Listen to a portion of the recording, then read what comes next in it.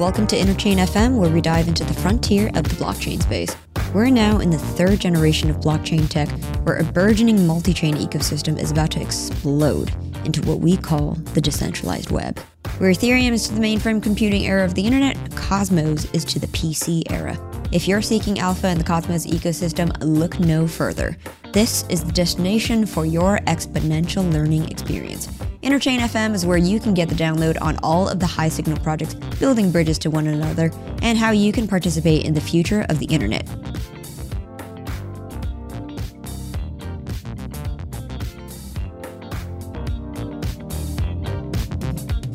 We are here with Ethan Fry. Ethan Fry is the lead developer of Cosmwasm, the guy that brought you the ultimate smart contracting framework. Thanks for coming. We're here at the Hackathon. Yeah, in Korea. Me. This is awesome. Me, Seoul, first time in Seoul. We're going to talk about Cosmwasm, and we're going to follow up on our last conversation. We just gave like a high-level overview of T-Grade as well as how Cosmwasm works, but we want to follow up on the updates that you guys have had. Definitely.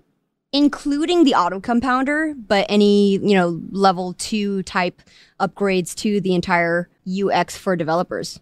Right on. I'd love to. Okay, let's do it. Let's talk about the autocompounder. That's interesting. First. All right, cool. So the idea of the autocompounder is basically that if you have tokens, you get a staking reward. And if you reinvest it, it kind of compounds it. And you know that once you're getting 80-90% staking rewards a year, APY, auto-compounding is really beneficial. Mm-hmm. You can go from like 80% to 160%. You can almost double it. If you do every day, you take your rewards every day and you restake them, it's almost double you'd get for just staking rewards over a year than just sitting on it for a year later and pulling rewards after a year. So you can almost double your returns by doing it every day. Mm-hmm. That's kind of annoying, right? So if you have to... if you're holding your tokens on a ledger and every day you have to log into the account and restake it, it's kind of annoying you sign that ledger. It is. And then you have like 4 chains you're staking on. And all those chains you go every day and restake it, or every 2 or 3 days to do it, to get your rewards. That's annoying. So auto-compounder is basically a contract that you stick your tokens on, and many people can stick the tokens on it, and they'll go to the validator, and once a day it will just auto-compound it. It has a command to, anyone can auto-compound it, which says pull all rewards out, reinvest them, and then update everyone's balance multiplier. And then you can then pull out your rewards when your time, yours. And so we just do it for you, everyone.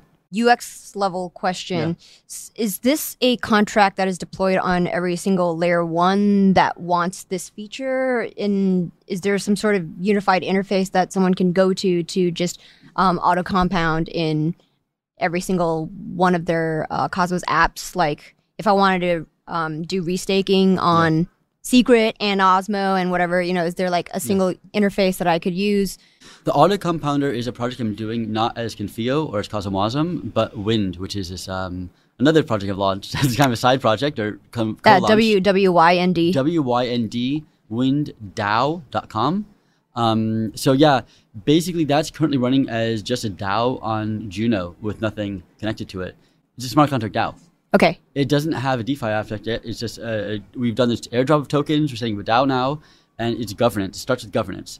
And this would be a first product it would have that basically the governance would do like we'd have a staking auto-compounding contract on Juno, and the Wynd governance would just pick the validator set for it. They would decide which validators are there using like the Curve gauge thing. So everyone puts their stake where they want to do. You know how Curve picks out the pools to incentivize? Can you elaborate? Yeah, so Curve, the protocol in Ethereum, they incentivize pools by basically gauging. It's a way of voting that everyone, you don't have to vote every week for this, but everyone just says, I want this pool, this pool, this pool. And we say everyone can throw their votes as a DAO on the different validators. And once you've selected these validators, it will just take the top 5 of that list and then proportionally give those the ranking as they want to. And every time that we restake it, we will restake to that validator set and that thing. And so when we draw rewards, we can rebalance it in order to get that new ratio of it. So you can vote for one validator, and that vote will stay in that validator week after week after week after week until you change it and then go somewhere else. And so it's basically a long-term voting and just it's a continuous voting away. What you just described, is that convex? It's basically how the curve voting gauges does. It's the gauges they use for the picking which pools I want to do. So, inspired by that. So it's a little different because we're not doing pools. We're doing pick the validators from it. The same idea. We're just taking the idea. And so the governance would be on Juno, but the autocompounder will be one on Juno, one on Osmosis, for example. Any other smart contracting CosmWasm platform, we can deploy it there, and it will just basically have this Juno contract once a week send a message to change the validator set it belongs to it, and otherwise it's completely autonomous. It will be staking, unstaking there, and we have a UI that can connect to all of them. Okay, got it, right. So the single unified UI that someone could go to, and then it's just automatic. You just view your rewards on these things, what you have liquid, and what you have is auto-compounding, and they can pull out. As long as those L1s have opted in and run the smart contract on them? Yes. So if basically they are permissionless CosmWasm, we can launch it on them with IBC enabled. So they must be IBC enabled CosmWasm. Yep. And from there, you can either permissionlessly or Osmosis. You have to permissionally ask them permission to do this. Okay. And they just like fork Wynd or something to plug it in? We would deploy this stuff, and it's just a smart contract, right? So we just deploy a smart contract, no change their code base. Oh, got it. Okay, so you have to pass through like Osmosis governance to the other one's totally permissionless. So we can add on Stargaze and Juno on, and Secret, I think once they upgrade to it, we can do it. Osmosis if they pass in governance, and anything else people want us to interested in doing it. And when you say when Secret upgrades to it, they are working. They launched a long time ago with 0.10. They've actually forked it heavily, because they actually have a very unique use case. They're running in an enclave. Right. They can't run their whole stack because they're running in this like secure enclave here with all encrypted input and outputs. They don't even see the inputs and outputs or state of the contract. So it's done in some crazy cryptography way. Okay. It's pretty impressive, but also means it's very hard for them to upgrade. So they're now working on upgrading to the 1.0 CosmWasm. Yep. In the process of doing that one on some test nets. When they have that allows IBC-enabled contracts. That allows us to write a contract so the governance contract in Juno can talk directly to the staking contract on Secret or on Osmosis or on Stargaze without having not using its own protocol. Basically, we have our own protocol for governance control. Okay. So we can build that out and just basically allow the command and control in Juno on that DAO, and then control different apps on different projects. Got it. So how is this different from AuthZ? AuthZ is depending on a client having access to it. They can do something on your behalf. And so you could it would kind of run your account. You can say what you allow it to do. And I'm not sure the granularity you have. You say, okay, you can allow you to draw my stake rewards and allows you to delegate rewards, right? Yep. But maybe you only want to have 10,000 tokens in there. Does it allow you also to delegate the rest of your liquid tokens? Does it allow you to delegate to other validators you didn't choose? What else does it allow you to do, right? So you're allowing some client-side application, which you don't know, it's closed source, to do something on your behalf. Maybe it can't steal your money, but maybe it can do other things you don't want with it. So this way, I think AuthZ, I don't think gives the granularity you need. Plus, you basically need to have it. You could yourself, if you wanted to, run your own application. For AuthZ, I think it's a great way of you saying, okay, I want to run my own bot on my own machine. I'm a dev, right? I'll run my own script on a machine that's able to restake my own rewards. But if this gets, no one can steal my tokens with it, right? If I'm running my own bot on my own machine, it's better than having my own private key on that machine. I'll just put my AuthZ for it. That's a great idea. But if someone else is running, AuthZ seems a little weak because it just allows them to stake to other validators, to put other money that I didn't want them to put in there, right? Like it might put all my money there and so I have no money to pay for fees anymore, which is kind of annoying. So the UX for using Wynd is much more granular? Yeah. Okay. And you only do it once. So we can have the smart contract shows exactly what it can do and the rules it will do, right? Rather than saying, okay, it can do anything around staking, it says, okay, we'll do exactly this. You see exactly what it will do and how it works. There's also a benefit there I see is you're able to kind of aggregate withdrawals in a way. So you can basically speed up withdrawals by kind of, okay, we have inputs and outputs and we can balance people between like AuthZ has your account, my account, her account are all different. They're separated, right? And this groups them together so we're able to actually like use the rewards to pay people out faster, right? So if you want to unbond, I can actually just use rewards from other people to pay you off faster. So you can actually. Is that how it works? No, our stuff does. No one else is doing this. This is what we're building. Oh, okay. So we can actually use it in a contract. OZ doesn't let you; it's just your unbonding. But we can actually use the unbonding the rewards from other people to pay you back faster, and basically this account is automatically restaking it. The math works out easily, but lowers your unbonding time. So we're able to do other nice tricks by aggregating them to even lower your unbonding time and maximize your rewards and getting your security. Can you go into the math a little bit? The math of it? Yeah. Okay. Just think of it this way. If we have, you only put 100, you put 1,000 tokens in, right? Actually, 10 people all put 1,000 tokens in. And every day we're getting a reward of 5 tokens back, each of us. So a total of 50.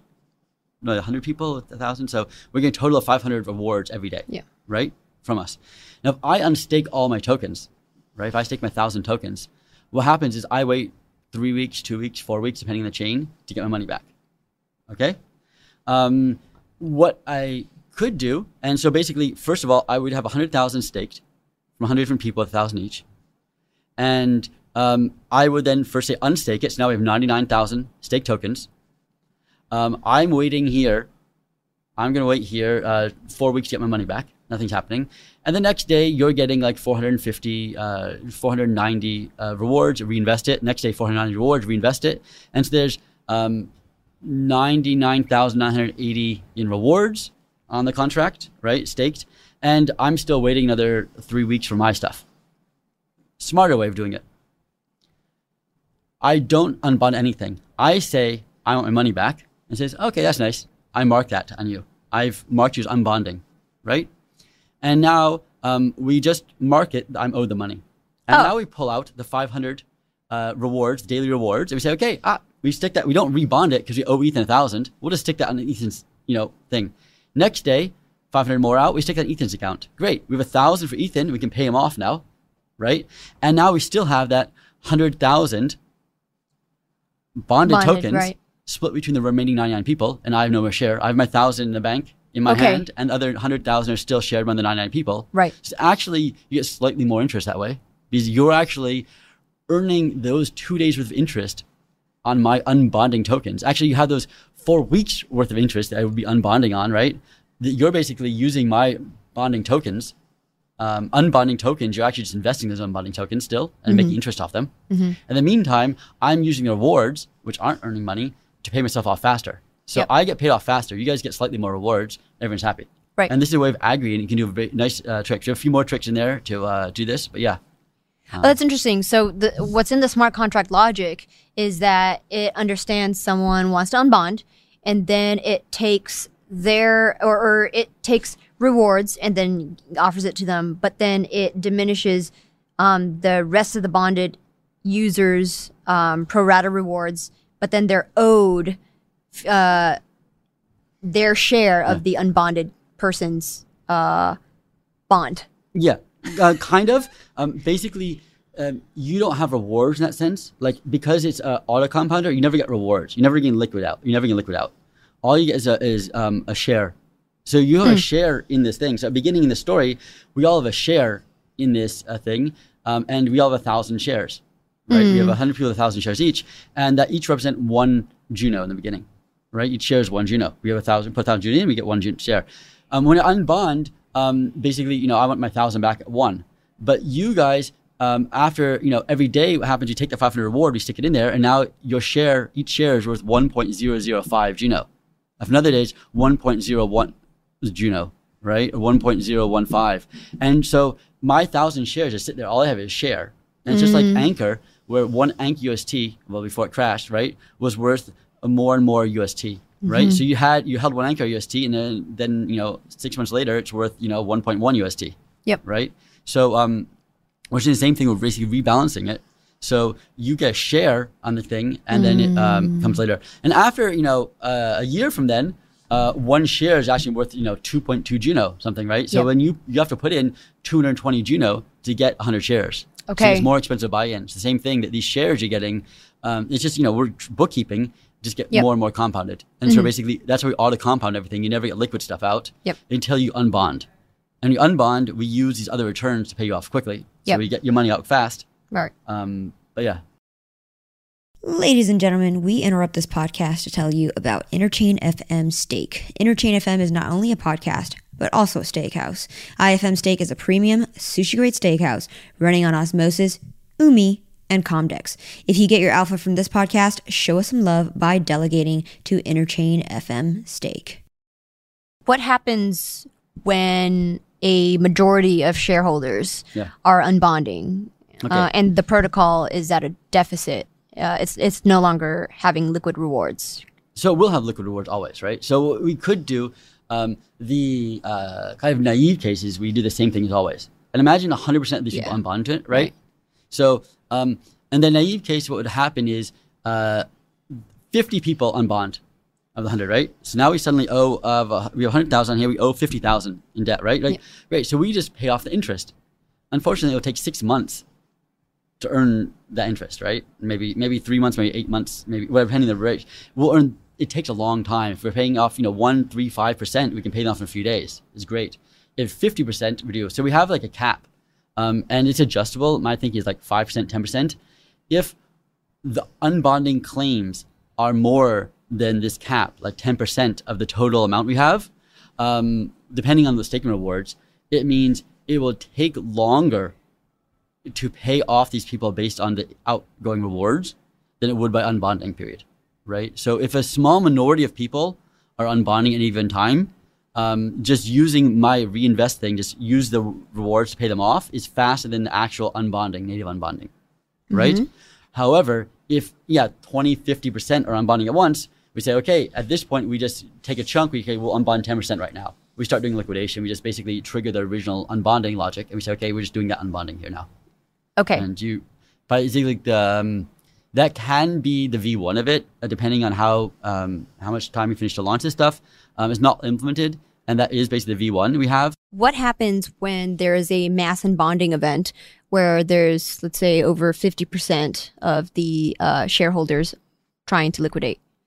That's a very good question, and that is when we revert back to the normal unbonding mechanism. So if you have 1 or 5 or 10% of the people with high staking rewards, basically the speed at which we accrue interest and the rewards come out is faster than the unbonding period of the chain. So we calculate that number. And depending on the chain, and if you have 100% APR, it's much, obviously you can probably cover 10 or 20% unbonding.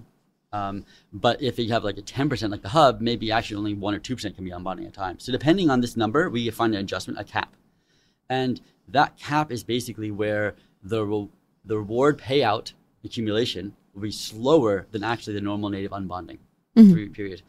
If we ever hit more pending people than that, we just trigger the default unbonding, which is unbond 2%, unbond 5% of the token supply, start that unbonding process, and when it's paid out, we pay out to the open claims.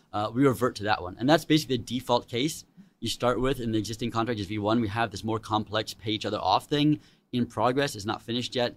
And that, hopefully make it by V1, but the MVP is just the use native unbonding. Got it. So what would be the sophisticated design for this? I think there is no, we have 2 sources of income, right? We have income is unbonding natively and the other one. So you can do adaptive stuff. So I think the naive approach which we launch and what you want is we have admin configured number, which is what the cap is. But you can look at, you can basically dynamically figure it out based on expected thing. And if you start seeing a giant spike of people coming in or how it is, you can do a little more like what they're doing in Mars, the PID stuff to calculate basically to control it, it's a dynamic and it reacts to the current changes. And if it's a long thing, there's a spike of people and then they rebond it or what happens. So we could do a little more dynamically calculate that cap where we switch over from unbonding to rewards and vice versa. Okay. Can you elaborate on Mars protocol's PID? Yeah, Mars protocol is a lending protocol, and basically, if you look at Aave or Compound, they have curves. So as more people are borrowing from a given pool, the percentage is higher, it goes up. Compound is a really simple one. It went from 3% with no one using it and go up to 23% if all money is borrowed. Aave said we never really want that. We have a target rate. So they make another more complex curve, which is basically rather than linear, it goes up slowly to some point, like 80% used, and from there it goes up really high. to like then go up to maybe 100% interest rate if it's fully used, right? So it's really discouraging. Over 80%, so it's really discouraging it. So it's more intelligent in a way because it's more adaptive. And what Mars launched, and I've looked at the white paper, I've not looked at the implementation. And PID is basically, it says integral position integral derivative. It's an idea they use from a lot of control systems, which means we take into account both the current point of how many people unbonding it, the integral, which is the average over time, over like the last year, what the average is over time, and the derivative.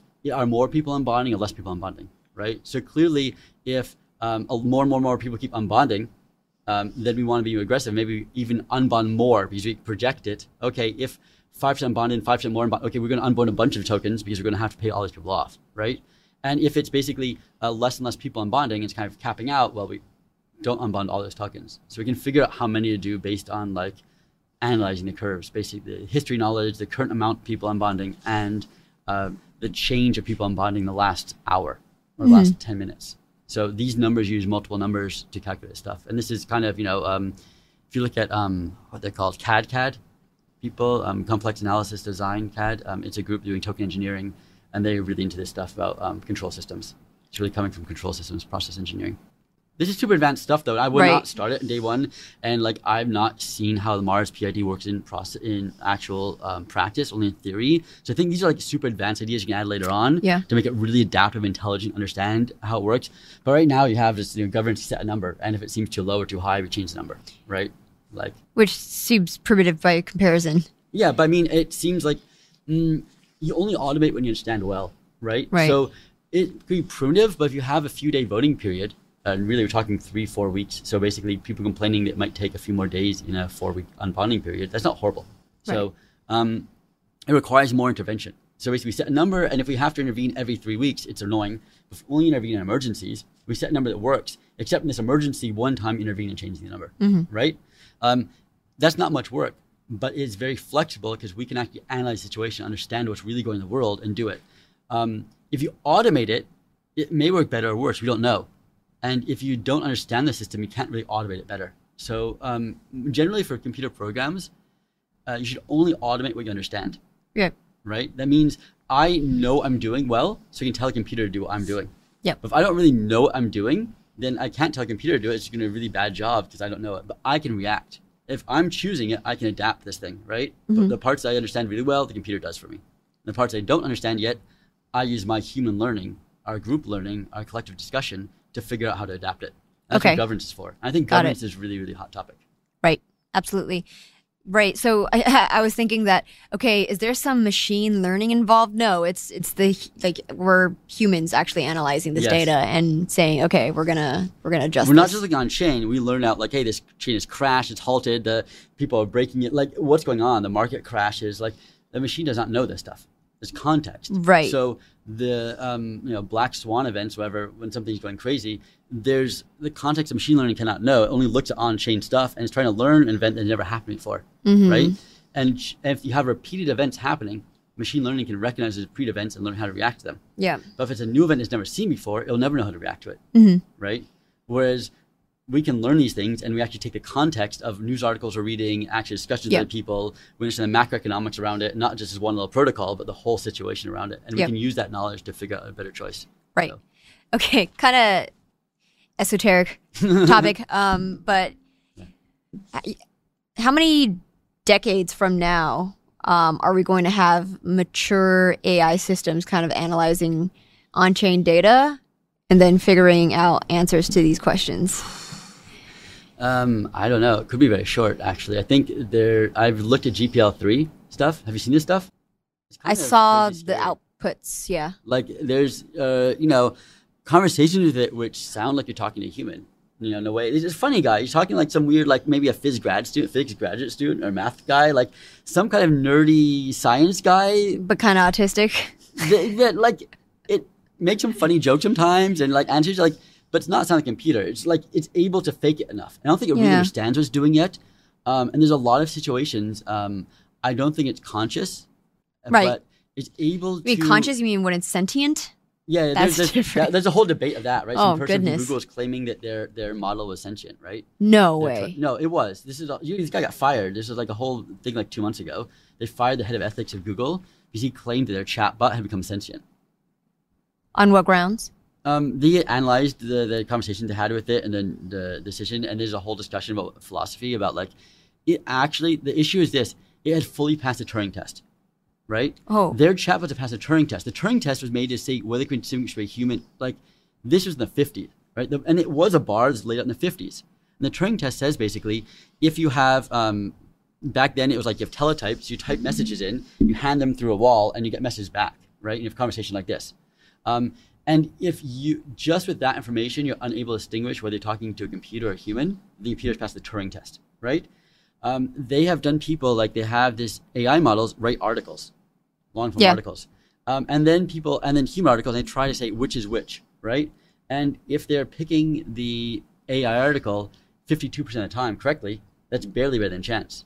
So I mean, it's slightly better than chance, but it's like people can barely distinguish between these AI articles and just like crappy content writers. Like I mean, I question more and more a lot of these things kind of like spam articles. Like, are these AI written, or are they like just a cheap paid human writing it? Because they're not really good articles. They make sense, but they're not really giving you much, right? It's just like some marketing speech is trying to get you to click on something, right? Like there's so much of that in there already. So this does pass the Turing test. The Turing test doesn't mean consciousness. It just means that it's able to be complex enough to trick us, right? Yes. So that's all it means. But it was a huge bar. It stood for 70 years. Yeah. This test, and right? we're here now. As a barrier of what is a human-like thing, and we say, okay, it's actually past that. We should acknowledge it has made the whole milestone.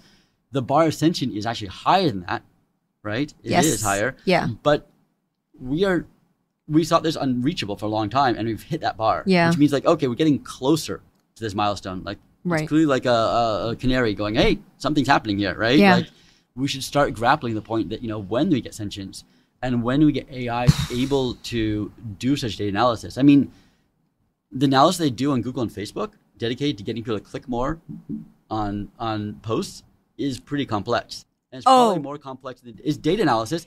All it's done is saying optimizing behavior, and maybe that data they have on there, they probably could look at on-chain data and figure out how to optimize this stuff and do whatever they want with it.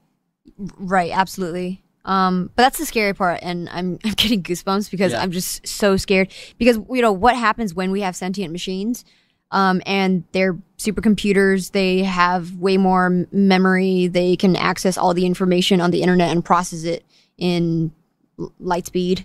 So we're gonna become obsolete. No, those arbitrage all the trading pools on blockchains because and they'll beat us. The computers won't have personhood; they won't have legal rights. But if they form a DAO on chain and start trading on chain, then no one knows if it's a computer or a bot or a permanent human. So on chain, they would treat equally as humans, but in the lie they'll all know. So they'll have to live on blockchains. Actually, I think if sentient AI comes on, its first real interactions will be on blockchain, not through a legal system, not in media, but like on blockchain. Why on a blockchain and not just like on the internet? Because you want to gather money, right? Because you can do things. You can issue basically it will have power. It'll have legal power to and hire people. If a computer wants something to happen in the real world, so it can only modify things on there. And unless it's programmed to hack computers, which is kind of hard, it would basically just I earn money by arbitraging trading, and then I make a DAO that pays people to tweet something out, so I can analyze that, and I pay people. Oh my god! Then we're humans are controlled. Amazon mechanical truck from Amazon having oh my god, having sentience. And the AI saying, I can't actually go to the store and buy that stuff. I can't actually buy that house. I can get a human to buy do the it house for me. On my behalf and Oh my goodness! I don't know. It could happen. So I mean, let's get off this AI stuff. The AI stuff's a bit crazy, and I think ethics and AI is and a whole other story. Take it back to the autocompounder, and basically autocompounder is part of the Wynd protocol. So the Wynd protocol currently is a token. We've airdropped it. Check out airdrop.winddao.com. So if you have Geno or Osmo or Regen staked, you have some. We airdropped to everyone there. It's basically handing out as we want a community. People involved in these blockchains are excited about it. You can use our protocol. And we're trying to make a governance that's really community-based governance. So we're saying, okay, let's pick people that are actually active change with nice on-chain governance, have communities actually engaged. You guys get the tokens, you can help the governance here, and we'll launch these new protocols. So for me, the DeFi protocols, a lot of this stuff I talked about is pretty simple for me. Like I've built Cosmwasm, I built VMs, I built IBC, I've built like complex governance in T-grade of like, it's more complex than governance on the POS and the Cosmos Hub. I work with DAO people. Like this is complex stuff for me, and these DeFi protocols are relatively simple actually compared to this in my mind. So governance is more complex to implement than DeFi. Clearly, it's far more complex, and because it deals with humans. The other one's just math. Yeah, it's just math, and math and programming math is easy. So and Cosmwasm makes it really easy with Rust math libraries. So we can really pretty easily do this stuff in Cosmwasm. It just takes a little time, and I think it's the hardest project I have is T-grade governance, the hardest project I worked on, of contract level stuff. And then, we built this isotonic for osmosis, and that was like easy in comparison. Port compound over to osmosis. Sure. That's relatively easy for us, right? So, and I've worked on much harder projects. So like this is relatively easy stuff. You just define it well and it works. So I said, actually looking into it, I realized the hard part of these DeFi products is the governance of them, having first respectable governance of it and legally setting it up. So, Wynd, a lot of this stuff is okay, set up a legal foundation that's not owned by anyone, and it's basically has a DAO owning the protocol, and you decentralize it so no one owns a DAO, and the DAO is self-owning, and it basically runs a whole protocol. So there's no pre-sale, there's no one person holding all the money behind the scenes. I'm not like making a fortune off this, I just want to give out the tokens so we can do experiments to the DAO. So I'm going to give ideas to the DAO, and the DAO can say, Ethan, it's a stupid idea. We're not going to do it, right? I'm not going to launch this protocol. I'm going to ask the DAO, hey, this is a cool protocol. Can we launch it, right? So the DAO has to launch this stuff and like the idea. They can change the parameters. The DAO says, no, we want to make it a 5% thing. We want to take more rewards here, less rewards here. We want to charge this. So like the DAO decides that stuff. And I said, and so for me, it was like, how do you bring existence? You create a DAO with a legal foundation that then can launch 1, 2, 3, 4 DeFi protocols.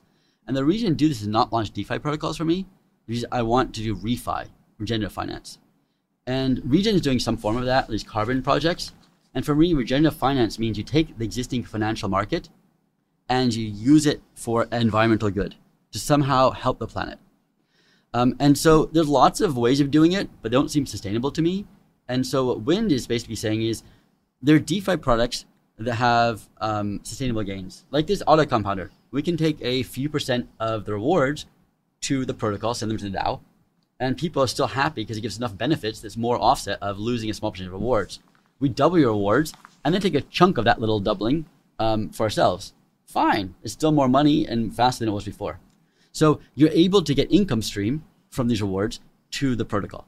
And then the protocol says we donate 25% of all profits to the environment. So it automatically says the profits come into it, 25% goes over to one different contract, a grant committee, and 75% goes to the main DAO. That can be used to reinvest in products. It can be used for treasury to reinvest, and it can go out as donations to stakers or rewards to stakers, as you want to. So it's actually an income of Juno, of Osmo, of Secret, of other tokens going into the token holders of the Wynd DAO, right? And then some of it is going to fund environmental projects. So we have both of those. So you actually get rewards, and as you launch one, so rather than saying I want to maximize the money to us, we say, okay, we just launch 2, 3, 4 different protocols. So even the income stream is not maxed of each one. We have multiple income streams coming here. We're funding our protocol, and the more they grow, and the more they get growing, the more money goes to environmental projection. So we can, reforest Amazon and pay for experimental stuff. And for me, the interesting part here is what would a Web3 DAO do in terms of environmental funding, right? It doesn't have the same thing. Like I will put money in Greenpeace. You can actually do something innovative, right? What's innovative for me is like these moonshots.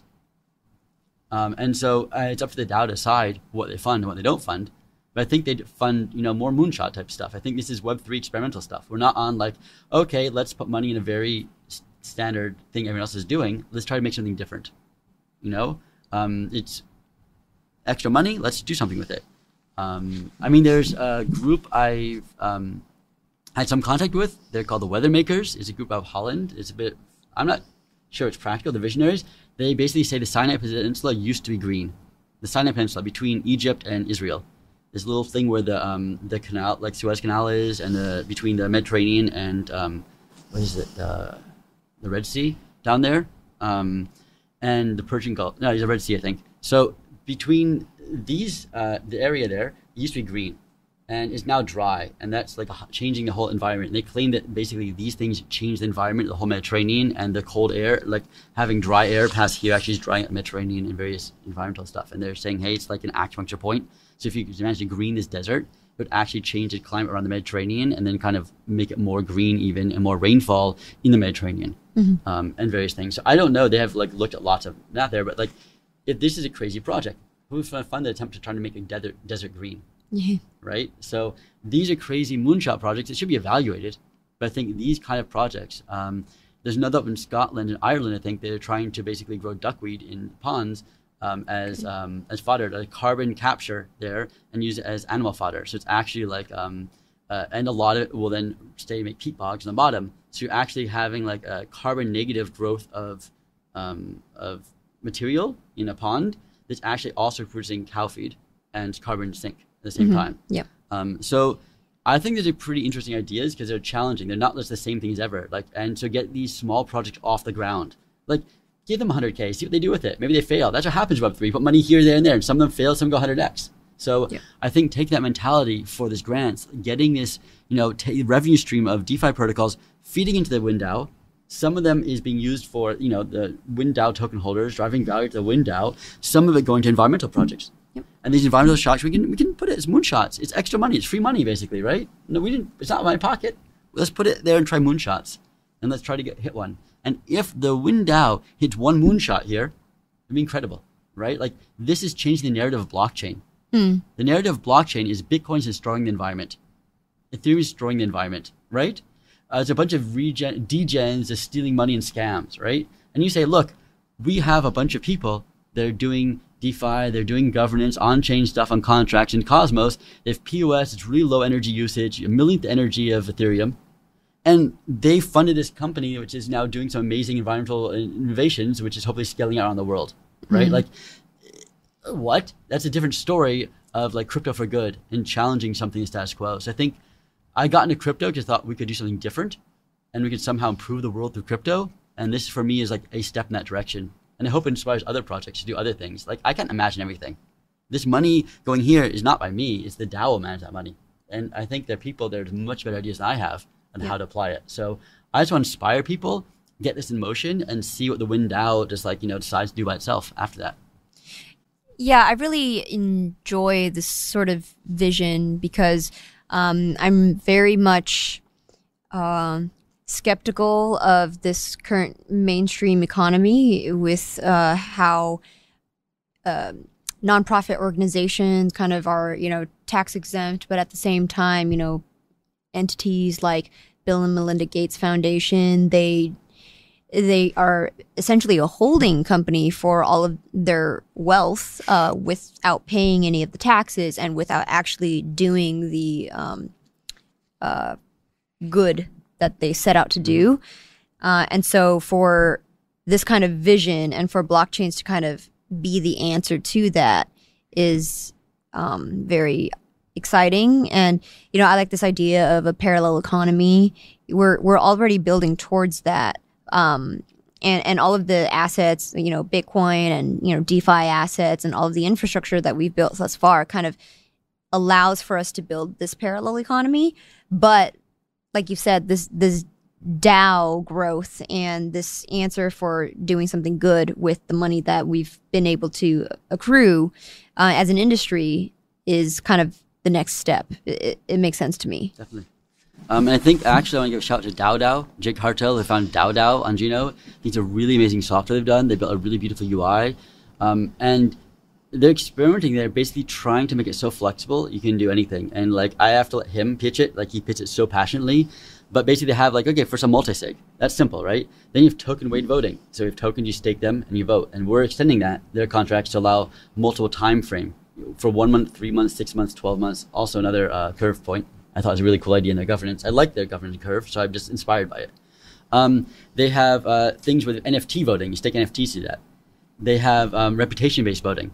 they have mixed voting where you take, and this is also something you have T grade, where on one level it's like, okay, what's your reputation points, and then how much money you stake, and then mix those together and calculate how much voting power you have. They have various things. They have sub-DAOs where one DAO has another DAO that can delegate some privileges to a small group of people, like a board, that can do things with some limited access to funds autonomously. But if they ever start violating it and using that money, they only have a limit. They can't spend all the money, maybe like 5% of it.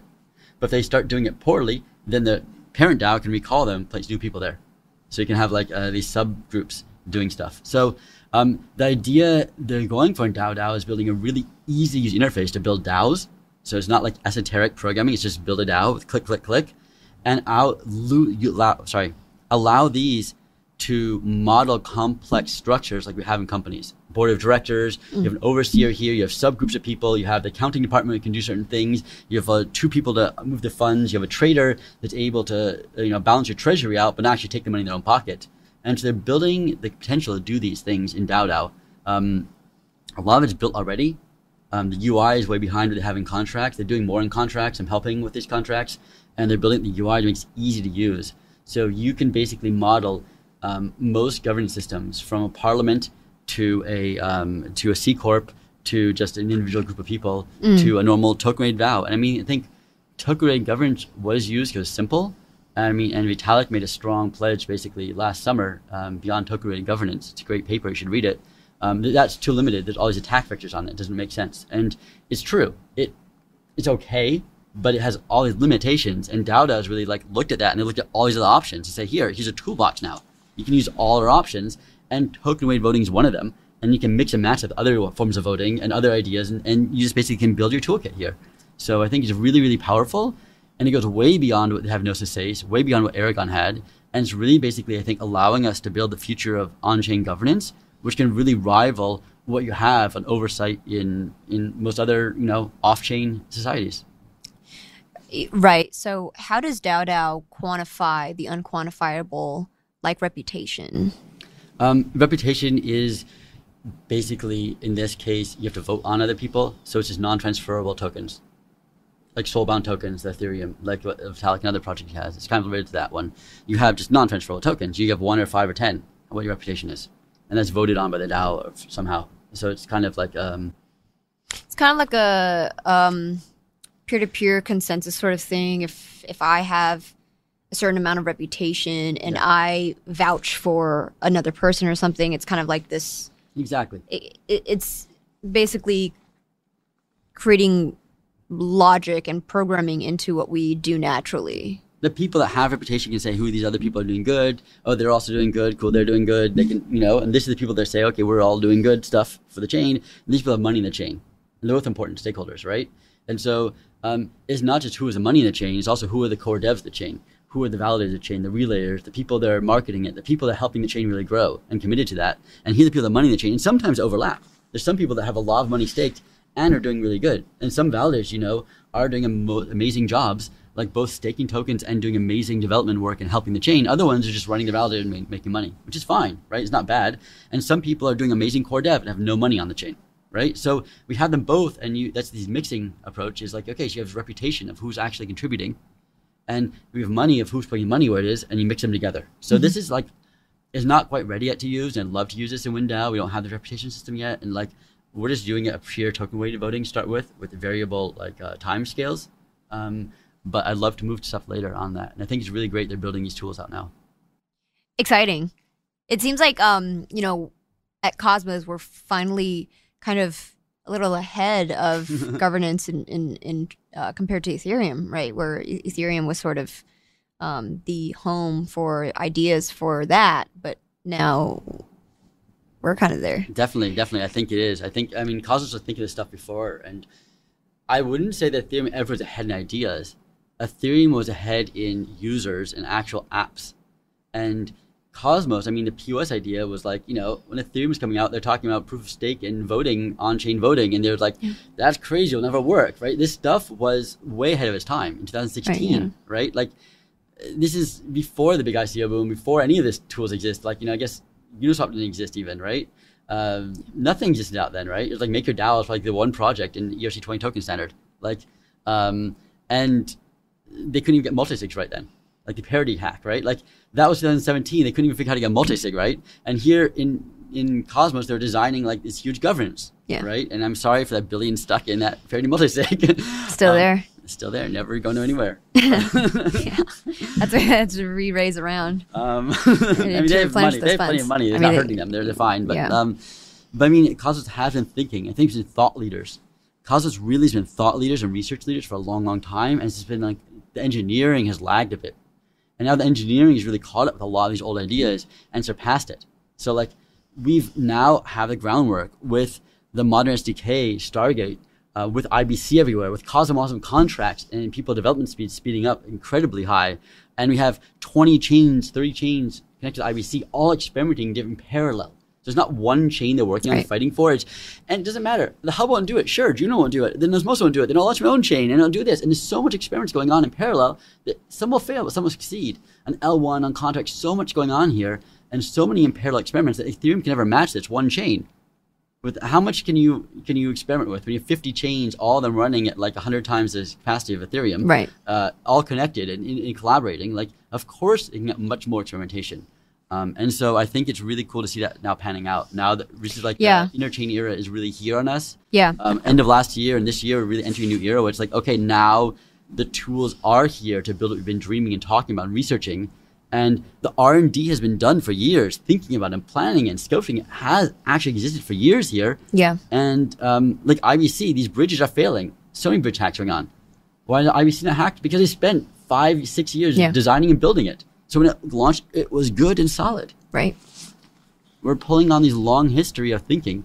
The thing that I'm in awe of when I'm just hanging out in the Cosmos ecosystem is that, you know, anytime we put out an idea or somebody puts out an idea, you know, they just like write it in blog post form. It's not even like spec'd out. It's just a high level idea. And then if someone else goes, and like clicks, you know, it could even be like a tweet. Someone tweets it and then someone, it clicks for someone else implements it. And then everyone else is like, oh, this is great. And then there's just kind of this like race for them to implement it. You know, the same thing happened with Cosmosm, where there was just like this, you know, initially Terra adopted it, right? And then it sort of proven itself. And then Osmosis did. And then it just snowballed into all of the Cosmos L1s wanting to also integrate it. And now, what did you say? There's like more than 20 chains that also have Cosmosm. Crazy. So in like span of like 8 months. Yeah, I did a presentation at at Cosmoverse last November. I was pitching, you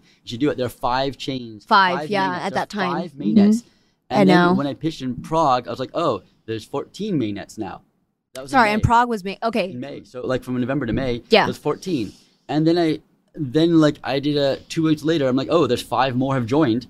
And if you count the double Terras, now it's 6 more, just 2 Terras, including 1 substrate chain now running Cosmosm. Right. And that's what I know of. I don't really know the chains doing this stuff. And that's so here, apparently there's 3 or 4 private chains using Cosmosm permissioned in Korea. Mm-hmm. Like, I don't know these people. I don't know who's using it. Yeah. Like, it's just, and these are the public mainnets I'm aware of running it is like 20. Which is like huge. And so it's really now, I feel it's proven itself. People adopt it. Now it's like, okay, we have Cosmosm, which is amazing for us. We say, okay, we have 20 chains. And for me, the big push I had this year are 2 things. One is more developers for Cosmosm, besides Wynd, which I think is amazing, but more developers for Cosmosm and IBC contracts. So we're running the Cosmos Academy, academy.cosmosm.com. We want to teach more developers. And like, it's been a bit of a hard onboard sometimes. We're making it easier and easier, teaching, training tools, better tools, and a lot of work to fund people building amazing tools and trainings and tutorials. So you can go from 0 to Cosmos and Hero faster than ever, right? Mm-hmm. We want to go and double, triple, quadruple the number of developers building DApps. Yep. The blockchains are here for you. There's space to build on. You can pick your one. You can launch in 5 chains. We want to teach you how to build out here. So we are going there as like a public service here. As Confio, and we're trying to train up with the Cosmos Academy. It's going live now, our first version of it, MVP, and we're trying to like really grow this out the rest of the year. So that's to get more developers. So we first, went from 5 to 20 blockchains, and I want to go from like 100 to like 1,000 developers. Right. There's maybe 200 developers doing Cosmos. I'm not sure. It's a number. Juno, Terra have a lot, a bunch of other ones out there. So we have a few hundred, a low number of 100, and I want to go to a few thousand next year. And so I think it's doable. We just train them up. Yep. And the other thing is IBC contract. So right now, basically, if you have two chains with CosmWasm with IBC, they can contract in A and B, and they talk directly with super IBC. IBC security. cross-contract calls. Yeah, exactly. IBC security, level security, is not a cross-contract call, just like ICA is we have like new protocols. So I have a contract running in Juno that help deploy that is talking to CW20 token in Juno and is talking to the transfer module on Osmosis, and is all those tokens, Neta and stuff like that, is launched on listed on Osmosis. It's using a contract. There's a contract on one side talking to the normal standard Go protocol to the Go library on the other side. So it's not just a cross-contract call. We've like faked out this whole protocol. We've done the interchain protocol, and we can do ICA, interchain account calls. Okay, that's easy. But how about new protocols? So like we actually have different communication protocols and design those. Like interchain security could be built out also as two contracts. This stuff is really a huge way for distributed system designers, like in people are coming from like actually backgrounds in distributed computing, back-end development, stuff like that. So I think I'm talking more senior engineers that have more theoretical basis. This is like a whole new model of development. They could design these new protocols and just deploy it like tick, and in a few minutes we're live. You don't have to sit in R&D it and wait for a chain to adopt it. And right now, like when interchain accounts is going out, it took it like a long time to develop it. It took it 3 months. It's rolled out slowly over multiple chains now, interchain accounts, and most of them have the host mode. They don't have a controller yet, so they can't call it. So everyone's able to receive the messages, but call it. It's going to take a few more months to finish and deploy the controller side. It's like months and months. With IBC, like I'll do it tomorrow. I'm doing a workshop here it's 2 weeks later from this, but at Hackathon Seoul, I'm doing a workshop on building IBC contracts. And we deploy two contracts that allow you to do interchain account calls from one chain to another chain, just like that. And we'll deploy the contract to two chains. They don't have to have any code, no Go code. We can write the code, we'll deploy it, we can test it, and it just works. So you can develop new ideas and roll them out. You can write them in a matter of a week, roll them out in minutes, and you have new IBC protocols. And that only works if you have two IBC chains actually CosmWasm chains that want to talk to each other.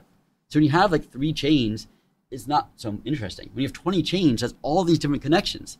If any of those connections are different, it's cool. You're like, oh, I can put one on Juno and a Stargaze to move my NFT from Stargaze to Juno. I can another one for my DAO and Juno that mint my Stargaze token to own that one and then pull it back over here. I can have another one for something in Juno to manage its treasury swapping on Osmosis now, right? I can have another one that talks ICA to talk to the backwards compatible ICA interchain accounts to talk to the hub to stake in the hub, right? I can have another contracts developing any other sort of concept you have. I was talking to Croncat people, and the Croncat people is basically doing, you say, I want to run this job in 5 days or at this date, and it will run the job for you, right?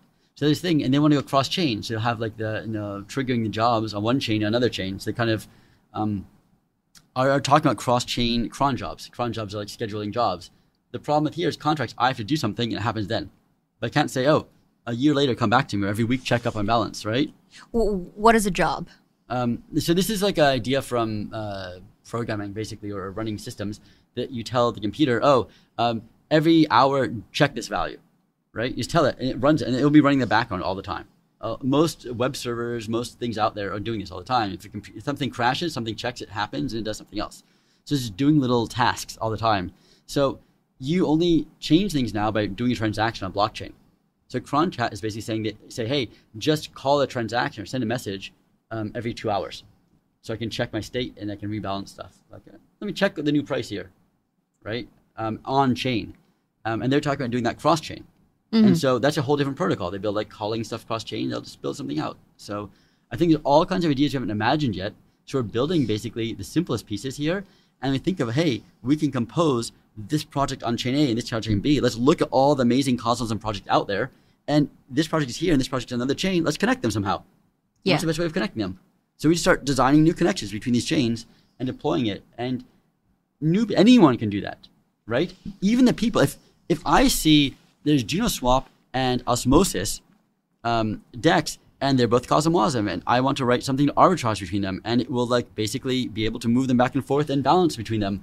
And maybe I write a contract that does that you can just ping, and you can put money in a vault. It will balance between them and look for arbitrage opportunities as a contract, and anyone can lock money in that contract, and then this will automatically do it. Like White Whale did something like that in Terra, and they want to come to Interchain World, they want to work on this, and they'll work on the arbitrage thing. They'll work cross-chain. Like, why not? They make their own custom protocol to balance between it. I think it's there's a whole lot that can go on, right? And people just start dreaming about this stuff and understanding that the way they got used to composing stuff, like connecting contracts in Ethereum, we can do on-chain CosmWasm. Finally. More securely already. And now we can do it interchain, right? Yes. Like, so that same concept now is, oh, wait, we can do that on a Cosmos chain. It's awesome. We can do that over 5 Cosmos chains connect to each other. Like, that's mind-blowing. We haven't figured it out yet. We've not figured it out yet. But, like, I'm trying to get people thinking about this and really envisioning it. And I'm here to bring out the tools and the trainings to teach people how to do it, some inspiration of examples. And then I'm sure, like, once you have 5 teams doing this stuff, looking at this stuff, they say, hey, we can just, plug this into these projects permissionlessly, add this feature to these 2 chains to connect these 2 projects that don't even know of each other, but like to leverage them. And we can be the middleman and make a little cut somehow or some profit by connecting these 2 things. After all this infrastructure is built, we've already reached escape velocity in Cosmos. Definitely. But we're going to reach singularity at that point. So I want to talk about Web3 applications, because when you said you could schedule jobs, at whatever point in time you want, I immediately think, okay, well, I think DeFi is cool and all, but as a space, I think we've really, really explored a lot of what's possible with DeFi already. And so much of the mind share in this industry has focused on DeFi, just because there's like a profit incentive for it, for the builders and for the users. But what's less built out still and really early is Web3 applications. And obviously what I mean by that is, like, okay, at what point can you like call an Uber and have the blockchain be powering that, right? Mm-hmm. So that's probably like still 10 years out. I don't know. I think maybe it's more accelerated than that. I think it's closer. Could be 2? We're getting closer. I think you can't do everything on chain, but you can do important stuff on chain, right? Actually, at T-Grade, we launched that a month ago. Also, another project. There's T-Grade Finance is trying to build real-world applications, and one of the projects they're incubating is basically replacing Delivery Hero with on-chain. So if you pay a payment, like, so you pay a company like the restaurant, they give a cut to deliver, right? And so Delivery Hero is basically taking the money from the restaurants and paying as little as they can to the deliverers and cutting them out, right? So have an on-chain thing where the restaurant just puts money out as they escrow the money that you paid for the job on there, and when there's proof that it was delivered, like GPS proof, they're like, okay, then it's recovered by this person. And different deliverers can have reputations based on how many jobs they've successfully done, how many have been late, how many never showed up, right? And their reputation, so you have reputation, whether they get jobs based on reputation. As long as the money is there, the reputation on chain, and you basically have a little proof thing. As soon as you can figure out that basically proof of delivery, and maybe a proof of delivery, right? That is, you can use a few pieces of Web 2 stuff to do this proof thing, a GPS check on a few places, and then you have there ways of doing this. Right. So we would need validators to run GPS systems, or like use foam or something. You can use encryption. There are ways of doing this stuff. I mean, like, I'm not working this project. I just know the project exists, and I think, like, the concept for me is on chain. You actually have the people's history of delivery is there. The payments are on chain escrowed, so guaranteed to be paid if they deliver the thing, right? And they're guaranteed not to get paid if they don't deliver the thing, right? If they don't deliver, they lose reputation, they get less jobs, right? And so it's expensive for them. They don't get punished, but they lose future jobs by not delivering. And there's a cost to making a new account. So like, you can make these things, and it's basically a self-maintaining group of deliverers that are reliable, getting the money without a middleman from the restaurants, right? Right. So you can make that system. And then the one thing you need is, a lot of things require these complex identity concepts. And what this all requires basically is some proof they've been there. So these things like encrypted beacons. So maybe the person delivering it has an encoded, does some encoded message, a signature on there, right? When you order some meal, and the restaurant has another one. And so when you pick it up, you basically just sign some little token that the deliverer and the messenger at the restaurant have both from the same location. So they sign off of Bluetooth, they've been there. Right. And then when you deliver it, they have a little message signed as you do a Bluetooth tap, ding, between the recipient and the deliverer. So basically you have a message saying, I've seen you. Yep. Right? And so you have a proof that you've picked it up and you haven't delivered it. Well, then you stole the food, right? And if you've never picked it up, then, well, you never showed up, right? So, and so you could use that, and they did a lot of this stuff for COVID tracing, especially like in Germany. They had a lot of apps that were anonymous and encrypted beacons, and they would store information. So if someone had COVID, they mentioned that thing, and it would go out. It would inform people in anonymous ways. It was like not collecting data centrally, but it was using basically encrypted beacons between tokens, and they're tracking like who was near who based on encrypted beacons, and they didn't have a database on it, and it was not forgeable. So it's kind of interesting they did that stuff, and it is privacy preserving even. Yeah. It was like off chain, right. and it was not even a central database. It was like distributed. And so I haven't looked in that design of it, but I know like the privacy experts in Germany, has lots of computer scientists take privacy very, very seriously. And they said, yes, it's safe. It's not leaking private information, right? So they have these systems that have been built. So I think we could actually leverage that. So, I mean, I just think the idea of putting the critical stuff like reputation and, what you've done and the money transfers on chain. Yep. And then you can have just a few off-chain things and apps that are secure using cryptography. And that's Web3. Web3. It doesn't have to be all on the blockchain. Right, absolutely. It just, has to be centralized. This lends itself to this parallel economy where we're basically able to achieve and offer the same services that people are used to in the meat space and Web 2 world without sacrificing KYC, without sacrificing their data or becoming the products themselves or whatever, giving up their location data, history, and all of that to a company like Uber or Uber Eats or Amazon, whatever tech oligarchy you want to think of.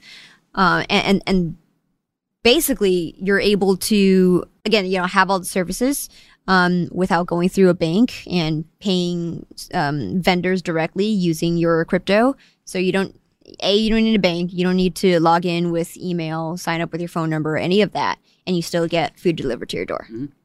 Cool stuff. I mean, I'm not so problematic with signing for a bank. It's its own thing. It works. It does its thing. Internationally, it's kind of annoying sometimes. Transfers, it's better crypto. But the big thing I'm worried about is tech oligarchies, governments and tech oligarchies. They're basically collecting data everywhere, and they control everyone. And so if the only way you can find information is you go to Twitter, then Twitter actually controls what you see. And Twitter controls everything. And so you want to decentralize stuff, and Desmos does that, doing that. So like when you realize that Uber actually controls both sides, it controls what people pay and what the drivers earn.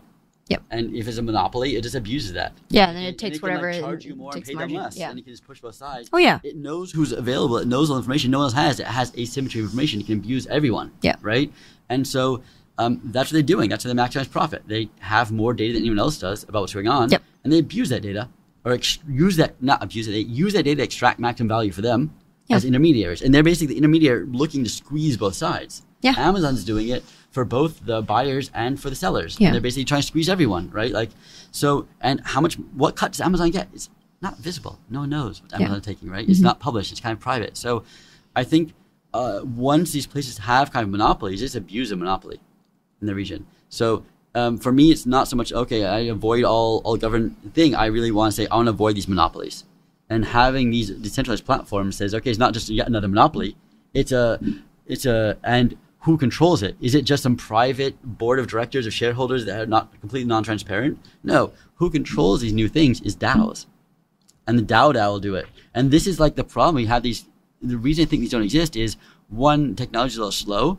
But second of all, if you've done them before, you have a multi-sig holding it, which is still non-transparent governance. And you really need really powerful DAO software as governance of these new protocols to make them really centralized.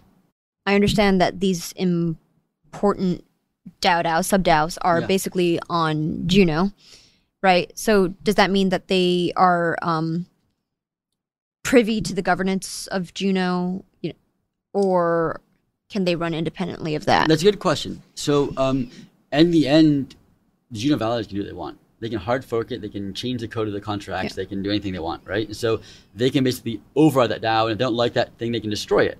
They can delete the contract if they want to do anything. So at the end, they can hard fork that chain and do anything they want in the chain. So that DAO can never get larger than the governance running on. So it's running on the base layer of Juno. The point is, DAO software run any chain. They're really Juno group. They're basing on Juno, but they're also looking to launch them on some DAOs osmosis. I think the Iron DAO is using DAO software also, right? And so it will extend. It's basically incubated there. And you can once you got used to it, using it, and the best support will be this community that build it. But people can just copy that code, bring it elsewhere, and if you want to, you run your own chain, you organize your own validators, and then you launch your DAO there. Right, and then it's your DAO like L1. Totally. I want to run osmosis. I want to run it on T-grade because I'm aligned with that vision. Or I want to run Stargate, an NFT project, and I want to be tied to this, and so I can run it locally here. Or you can run Juno, or you can and basically pick out the next most stable chain you think of and just launch it there. Yep, got it. Okay, so last stuff we've been running for quite a while. This is such an interesting conversation. Thank you, Ethan. So last stuff is housekeeping information. So if somebody got the Wynd airdrop, how are they supposed to claim it? Where do they go? When did they get it? How do they stake it? Stuff like that. Cool. So I'll go all this. So Wynd, WYND, has been live. We started airdrop end of May. It runs until August 31st. That means you have about a month to claim. Everyone that was staking Juno Osmo region has some. Every validator on those networks has a lot more. We actually give the validators quite a bit there. If they want to claim them, check with your val opera key. You can go to airdrop.winddao.com, WYNDDAO.com. You can go to docs.winddao.com to find out more, or check it out on Twitter or Medium. We have a few posts on Medium and more on Twitter. For Cosmosm stuff, we have the academy.cosmosm.com, which is going live, beginning of August now, end of July. It is also, we have book.cosmosm.com, which is still in progress, but probably right now the best introduction of Rust programming and Cosmosm programming. Check it out as part of the Academy, but it's you don't have to sign up for the Academy. It's just a text documentation. I think it's very, very solid. The Academy is full on videos, tutorials, and walking through lots of kind of code. So check out academy.cosmosm.com and book.cosmosm.com. We'll have more sites there, linked from there, explaining more documentation. That's for Cosmosm. IBC, we'll have IBC contracts. You check out, I have an IBC demo contract under Confio. You have to look under github.com Confio. There'll be some IBC demo contract. This is going under Rapid Innovation right now, and will also be linked to from the Academy later on. And that's the best place to learn about that. And I'll be publishing my workshop at Hackett and Soul. I'm doing a workshop on how to build IBC-enabled contracts if you want to build that. And I'll be publishing that workshop and hopefully more videos eventually on the Academy and link to from there. Well, thank you so much, Ethan. This has been such an awesome conversation. I love talking to you. It's always interesting, and I always learn something new. So thank you so much. Thank you very much. It's wonderful being on the show. Thanks for tuning in to Interchain FM. As always, I will read through the pages of white papers and condense only the alpha for you in a 1 hour long digest. Be sure to subscribe to Chango and Chain's YouTube channel to be up to date about the latest technology and never miss a live streamed episode.